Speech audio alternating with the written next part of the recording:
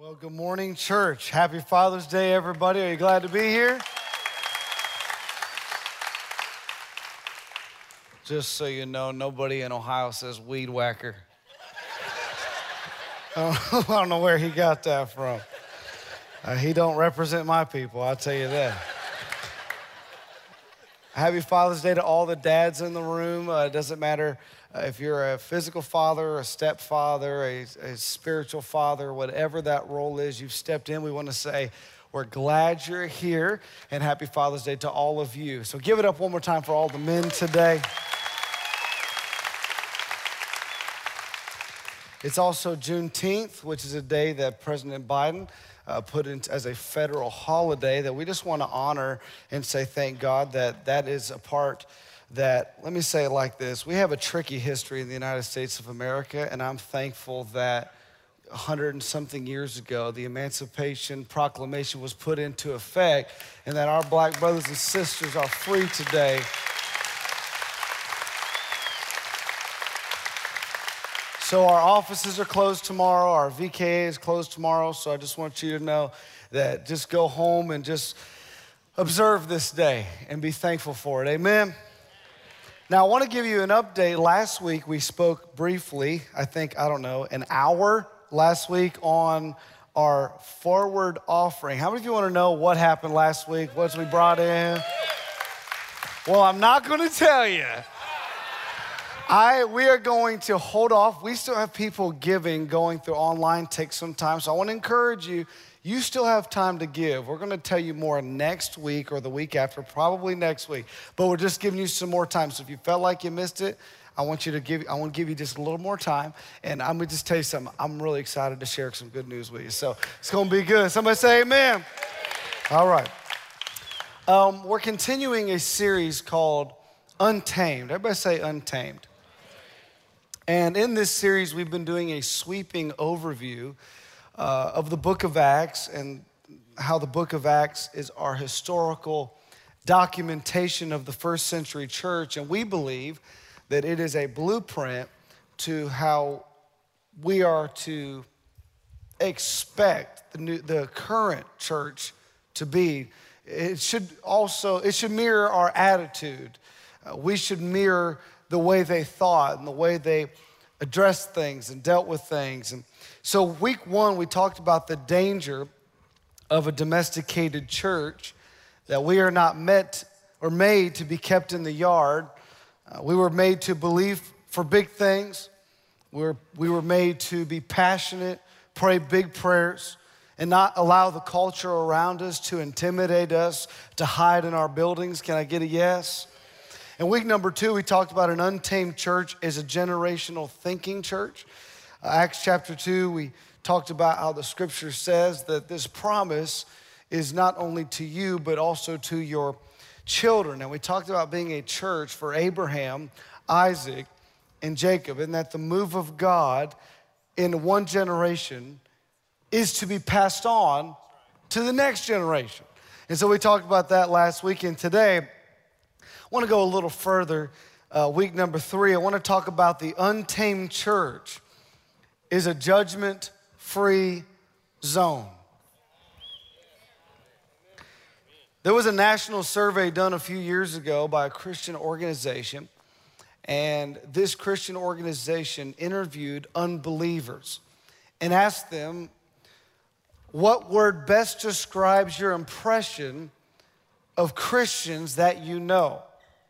Christians that you know, not what you see online or TV, Christians that you know. And their answer was one word: judgmental. And we've all heard the stories over and over how people have met Christians or seen posts online or gone to a church where they felt the eyes of judgment from other attendees, felt that they were inconveniencing them, felt they didn't have the right clothes, or that they had been through a divorce, they didn't have it all together, they were down on their luck, they had made some poor choices, they didn't look like church people, didn't maybe smell like church people, didn't act like church people, And whenever I hear stories like that, if I were honest, it kind of breaks my heart. Because the church was not built or made for perfect people. The church was made for imperfect people. I remember reading in Mark chapter 2, I was reminded this morning just thinking about it, that Jesus was eating with sinners and tax collectors. And the Bible says that there were a lot of sinners that followed Jesus. And that's some good news for some of us. And the Pharisees spoke up and said, why does he eat with such scum? And Jesus said, healthy people don't need a doctor. Sick people do.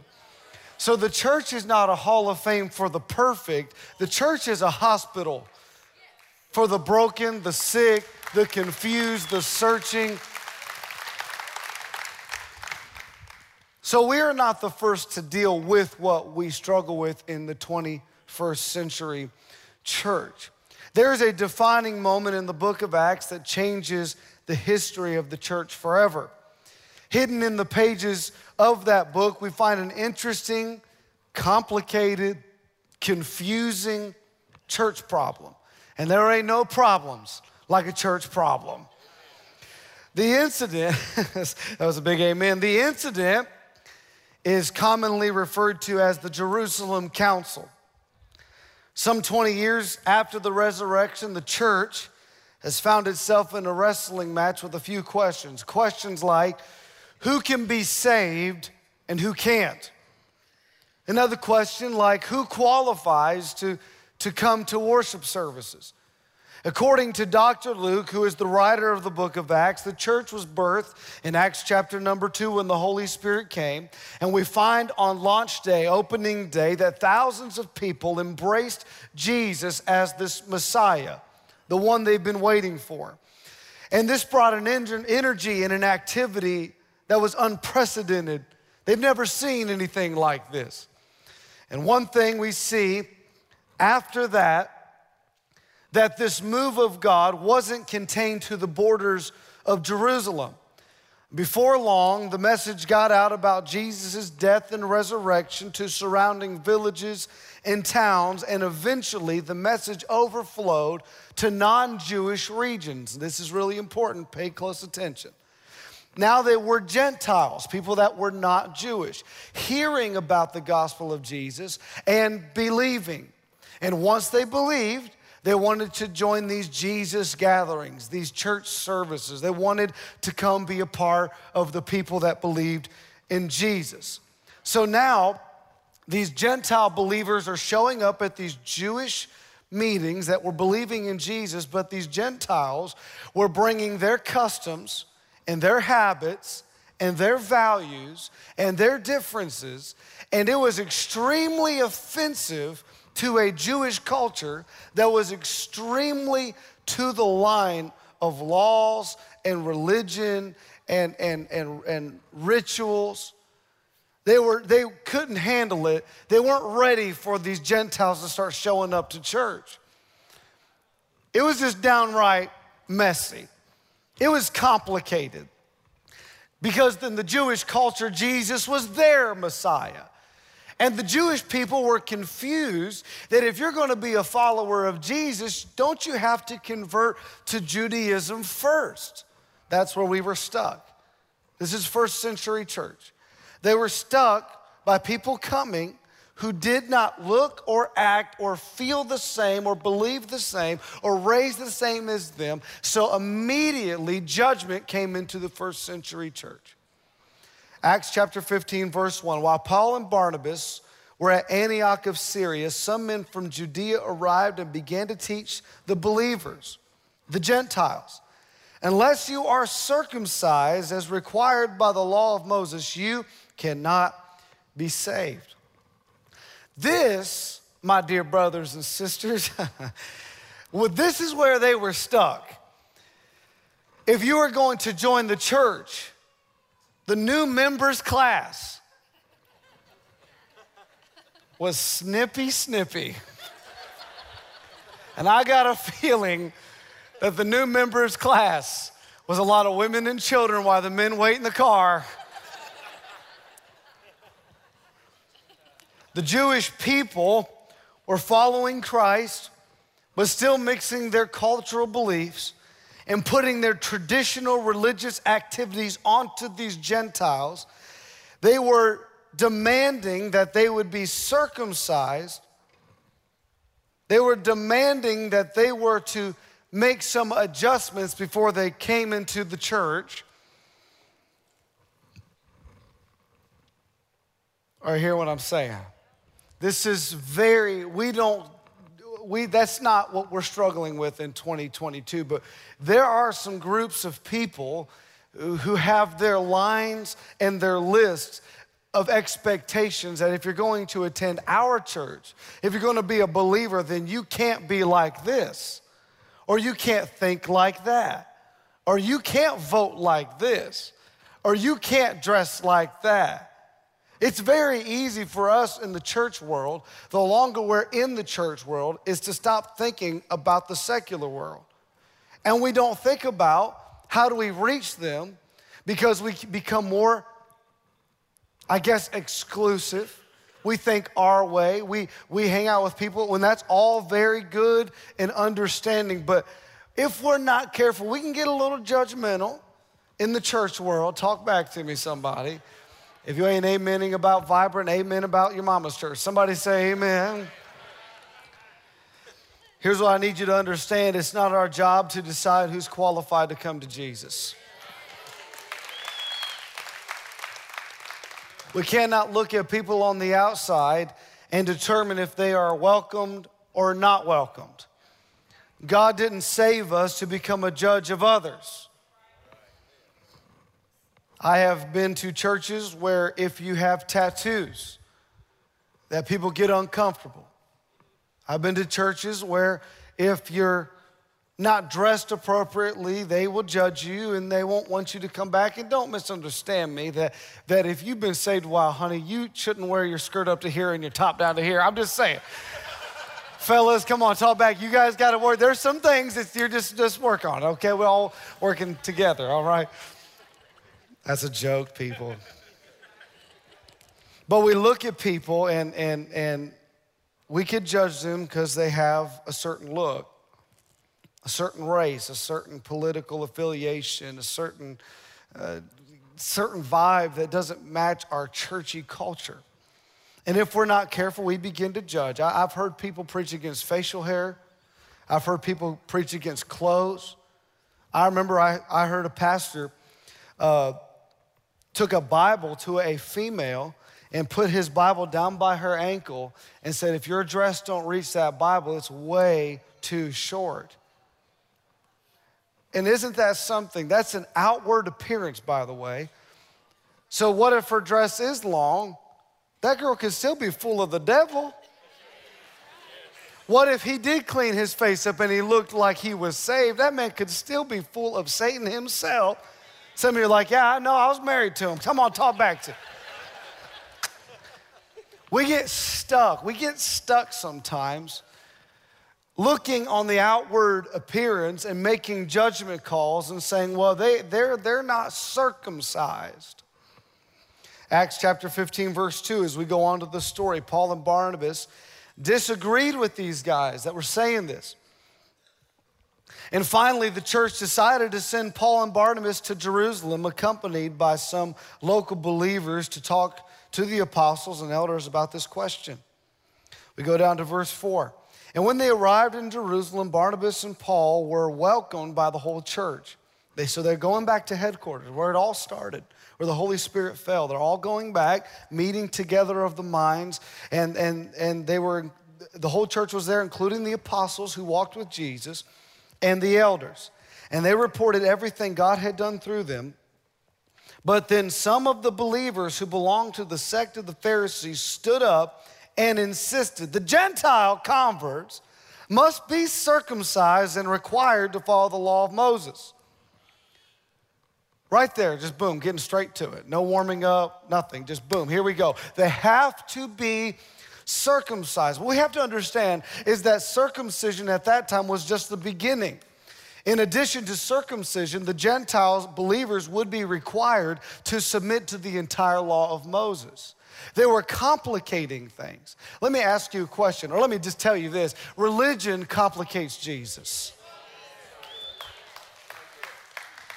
Religion becomes less about Jesus and more about us. Religion causes us to focus on our spiritual activities and practices, our church attendance, our denominational associations, our positions in a church. We are tithers, we're important. My family, we're our back. I was talking to an individual not long ago in meeting this person who's here locally. They found out what I do, where I work, I'm a pastor. And immediately out of their mouth is, I'm Catholic.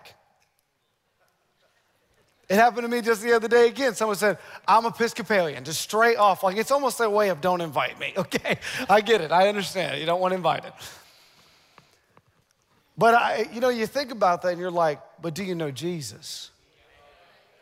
But do you know Jesus? I know you can know Jesus in these denominations. I'm not saying that you can't. But isn't it funny that immediately it's our denominational association or affiliation that we show off like a badge when we need to say, I'm washed in the blood. I'm saved by the grace of God.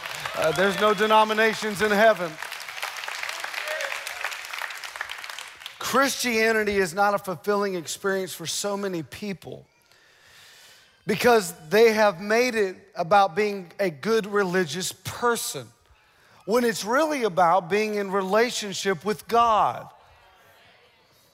So there is a major, you may be thinking, well, Pastor, that I'm a little confused. I thought if I'm a Christian, I am religious.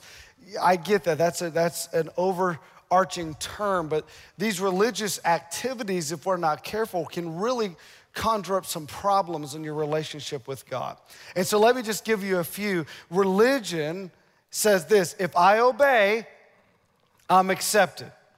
Relationship says I'm accepted, so I obey. You don't tithe to be accepted by God. You tithe because you're accepted by God. You don't go to church for his approval. You have his approval, so you go to church. You don't pray so God loves you. He loves you, so you pray. There's a total difference. Here's another one. Religion produces pride and despair. You become proud because of your spirituality. Relationship produces humility and confidence. Religion is motivated by fear. Relationship is motivated by love. Religion is you have to. Relationship is you get to. Many people today could be sitting in the rows, and relationship with God is just an activity for you. So you have to be like, I hate going to church. I'm going to church because my wife asked me. I'm going to church because my husband asked me. I'm only going to church because, my mom's going to be there. It's Father's Day. Listen to me. It will never be enjoyable if it's a checklist. But if it is this life-giving relationship with your Creator, you can't wait to get to the house of God. You can't wait to hear the word. You can't wait to worship. You can't wait for the offering buckets to go by because you are in a relationship with God. When you mess up, when you fail, it makes a total difference. Religion says, I messed up. I've read this online not long ago. Dad's going to kill me. Relationship says, I messed up. I need to call Dad.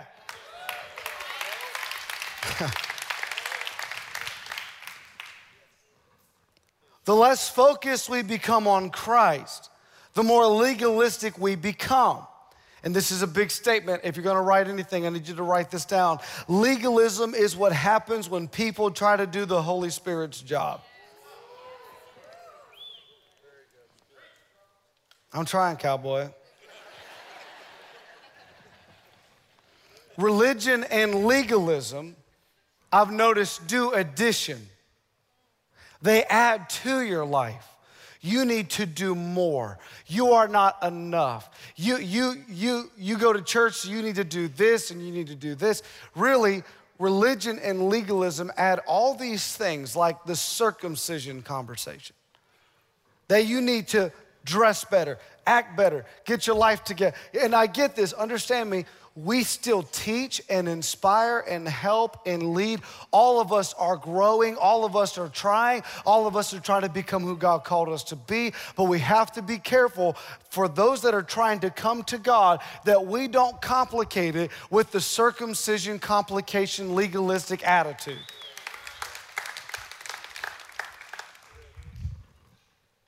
Jesus said, come to me, just so you know. He didn't say go to Growth Track, which you should go to Growth Track. He didn't say come to church, which you should go to church. If you got a Jesus exalting church, when you come to church, you came to Jesus. Matthew 11:28 in the Amplified version says this, come to me, all who are weary and heavy burdened by religious rituals that provide no peace. And I will give you rest, refreshing your souls with salvation. That's good news right there. The conversation back in Acts 15 progresses. And while all of these apostles and elders are gathered, verse 8 picks up, Peter stands up. And he says this, God knows people's hearts. Isn't that good news? And he confirmed that he accepts Gentiles by giving them the Holy Spirit, just as he did to us. He made no distinction between us and them, for he cleansed their hearts through faith. Aren't you glad that you're not saved by anything other than grace through faith? That nothing you could add to Jesus saves you. It is Jesus plus nothing equals everything. The church is struggling to add something to Jesus. And he says, just them having faith is enough. Just them declaring that, let me just quote Jesus, or let me quote this. Paul said this, somebody said this. Anyone who calls on the name of the Lord shall be saved. Not just some, anybody, whosoever will come. And I just had to say this, I wrote this down this morning. If we're not careful, we become a little graceless. And who are we to withhold the grace from others that we need every day? We've heard from Paul, we've now heard from Peter. In Acts chapter 15, verse 9, James, the brother of Christ, stands up and he says, and so my judgment is that we should not make it difficult for the Gentiles who are turning to God. Here's one of my final points for you today. We should not make it difficult. James was not talking about compromising the good news of salvation by grace through faith. He wasn't suggesting throwing the moral principles of God out the window.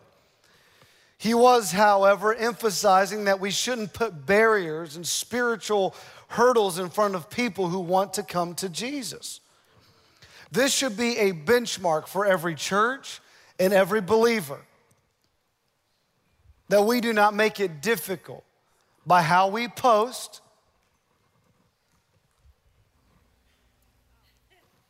I'll give it a minute, by how we post.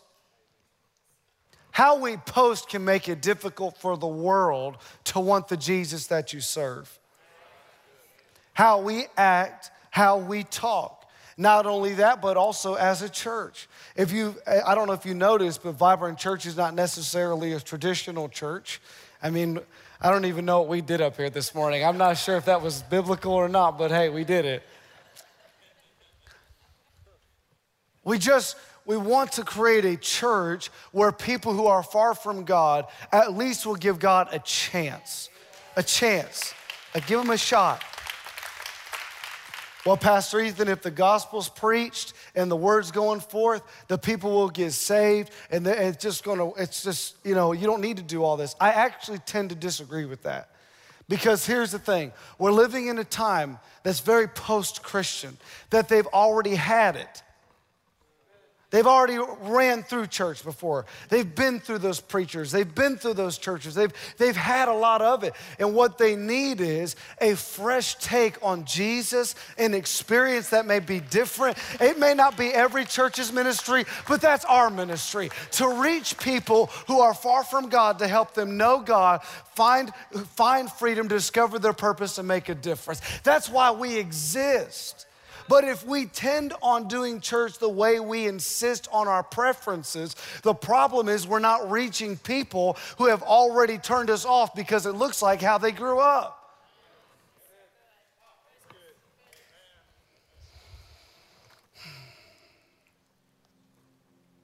I remember, I don't go to the gym much. I'm praying about returning. Still in prayer. Join me in prayer. But there's a gym called Planet Fitness. There's one here in town. And they have on the sign on the wall, it says this is a judgment-free zone. You ever seen that? They're communicating to people, because going to the gym can be intimidating for those of us with the physique that we had. Well, Pastor Tyson, Pastor Aaron, Pastor Josiah tucks his shirt in with full confidence. I would never do. I looked at my wife, I was like, I would never do that. I get them long and like, how long can I get this thing?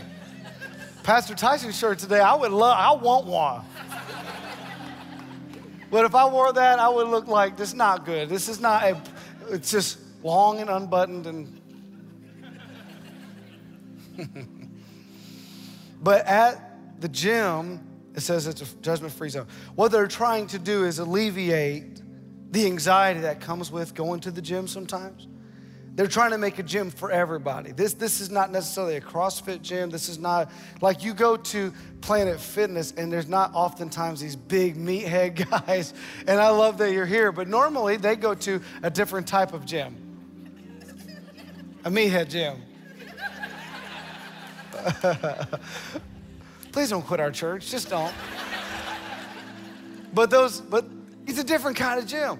Planet Fitness just feels like it's for everybody. You can be old and you can be young. You can be in shape or out of shape. It's a judgment-free zone. And they remind you when you go, hey, in fact, if you get too loud in there, you set the weights down too loud, all of a sudden the alarm goes off like, hey, meathead, knock it off. I want our church to be the Planet Fitness church. You ever been to Walmart? Everybody at Walmart, there's no regard for human decency at Walmart. Who cares, man? You go to other places, really nice places, you may get a certain type of clientele at those kind of stores and those kind of establishments. But when you go to Walmart, no, we all level at the foot of the cross at Walmart. Vibrant Church is not a church for rich people. Vibrant Church is not a church for poor people. Vibrant Church is not a church for white folks. Vibrant Church is not a church for black folks. Vibrant Church is a Walmart church for everybody, everywhere.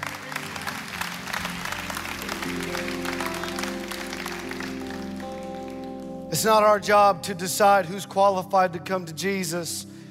It's our job to bring people to Jesus.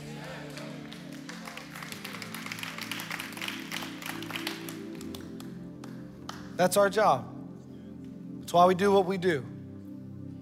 That's my prayer for you, is that we don't become stuck in verse 1 thinking, well, they're just not, we just need a little more. Like, they don't read their Bible enough, Pastor Ethan. Or just listen, church is messy. And understand, hear me today, I believe the scripture teaches that if you're going to move someone into positions of leadership, there are qualifications according to the word of God. And we watch that. But for whoever comes through the doors, whoever wants to step, they could smell like weed, let them in this church. They may still have bloodshot eyes from the night before, but you let them in those doors. They may have 15 kids, but you let them through that door. They may have track marks in their arm, but you let them through that door. They may be a stripper on Friday night, but you let them through that door. Why? Because we're a Walmart church. We're a no judgment church. We're a judgment-free church.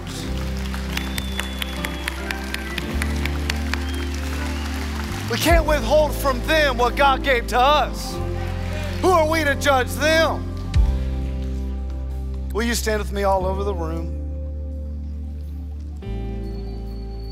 I was thinking about this, Armani, on the way in today. You know, Jesus was on the cross, and on one side he had one thief, and on the other side he had another thief. And I was thinking about that, and one thief looks at Jesus and says, "Remember me." You know, that thief never got to a baptism tank. That thief didn't get to go through Growth Track. That thief didn't get to sign up on a serve team. That thief never got to open his Bible. That thief, Jesus said, "Today, I'll see you in paradise." Anybody who calls on the name of the Lord shall be saved.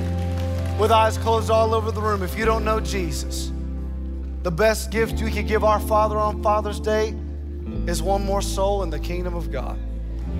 If you don't know Jesus in this room, or you feel so much shame and you stop going to church, or you just feel like you're not a good enough person to be a Christian, can I tell you today, none of us are good enough to be a Christian. That's kind of the point. It's kind of the point. With eyes closed all over the room, for those of you that are joining us online, even right now, I want you to join me in this moment. If you don't know Jesus, I want you to raise your hand to heaven. You've gotten away from God, or you feel guilt and shame and you just don't have confidence toward God. I want you to raise your hand. Thank you for those hands. Thank you. Just saying, I've drifted away from God. Thank you so much. It's the greatest decision you could ever make, to say yes to Jesus on Father's Day. Saying yes. You do me a favor, church, can we pray together? Repeat this prayer after me. Father, on Father's Day, I repent of my sin. Forgive me of my unrighteousness. Forgive me from where I failed. Wash me clean with your blood. Come into my heart. Make me new. In Jesus' name. We believe it. Somebody give God a big praise in this house today.